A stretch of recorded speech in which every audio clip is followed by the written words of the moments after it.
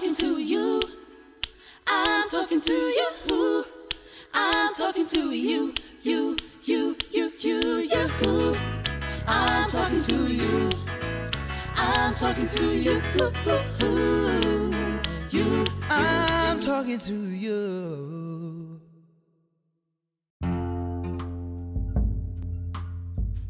Hi everyone, and welcome to this week's episode of my weekly podcast, in which I will be talking about the subject of identity. We need to know who we are. If you don't know who you are, you can't be who you're supposed to be and therefore do what you're supposed to do. So my slogan, I would say, would be identity before purpose. We come out of our mother's womb, come into a world that we didn't ask to be in. And all our relationships has brought us, many of us, to a point where we have lost it. Personal identity is the beginning of our journey.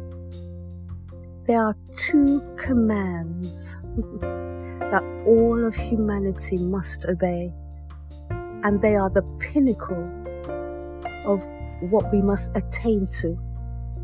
The first is to love the Lord thy God with all your heart, your soul, and your mind, and your neighbor as yourself. The word says, the fool says in his heart, there is no God. So the fear of God is the beginning of wisdom. When you love and fear Him, I don't mean afraid of Him, but realize that you exist and you're here because of a Creator who specifically designed you. It should humble you and cause you to want to know and to love Him. So love the Lord thy God with all your heart, soul, and mind, and your neighbor as yourself. At the beginning of 2022, I declared this year my year of self, knowing self. Why? Just because of that second command. Love your neighbor as yourself. And so I realized that if I don't know and love self, I cannot love my neighbor, which is the second command, like unto the first. They're all interconnected. Yes?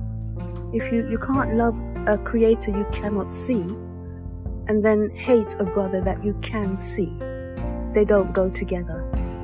Notice the command says, love your neighbor as yourself. It didn't say, love your wife, love your brother, your mother, your father, yes, your sister, your cousin, your auntie, your all those relationships that we come into the world and have and didn't ask for, but we know that family is our first community, and that's where we learn to love. Regardless, it's my brother, I have to love him kind of thing. It's my mom, oh, I forgive her because she's my mom. My mom scolds me, but I know she loves me. And we know that that can be really taken out of hand by parents. They don't even scold. They can damage you psychologically. Yes, back in Jamaica, I've heard some parents call their children animals. You dirty dog. You pig. You know, and pronounce over their lives, you're going to die in prison. Those are some of the things that, you know, we can do. Then you also have those loving parents that really encourage their children and tell them good things about themselves. They'll even tell them how pretty they are. To them they are, but when they go out in the world and thinking they're pretty, according to the world, they're not. They're told they're ugly. And then they realize, oh my goodness, my mom really didn't tell me the truth. She just told me based on what she thought. Oh, that can damage people's identity. It needs to be based on something much more solid than what Mummy said, what Daddy said, what Sister said. The question is, where did you get that from? Who told you that?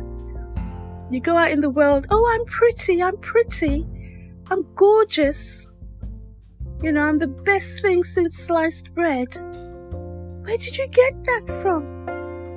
And the world starts to cut you down. It starts in maybe nursery, when you go to the nursery school or kindergarten, you know, thinking you're all that. And somebody says, you're actually not. You're not this color. You haven't got this type of hair. You don't have this color eyes. What am I saying that to say? That it needs to be based on the truth of God's word. What does the Creator say about you? Not what Mummy said. So the question, what we hear, what we believe, what we have built our identity on, we must ask the question, who told you that? Where did you get it from? Because remember, it's the truth that will make you free. It will set you free. Only the truth. And the truth is what the Creator says about you. That is the beginning of your identity.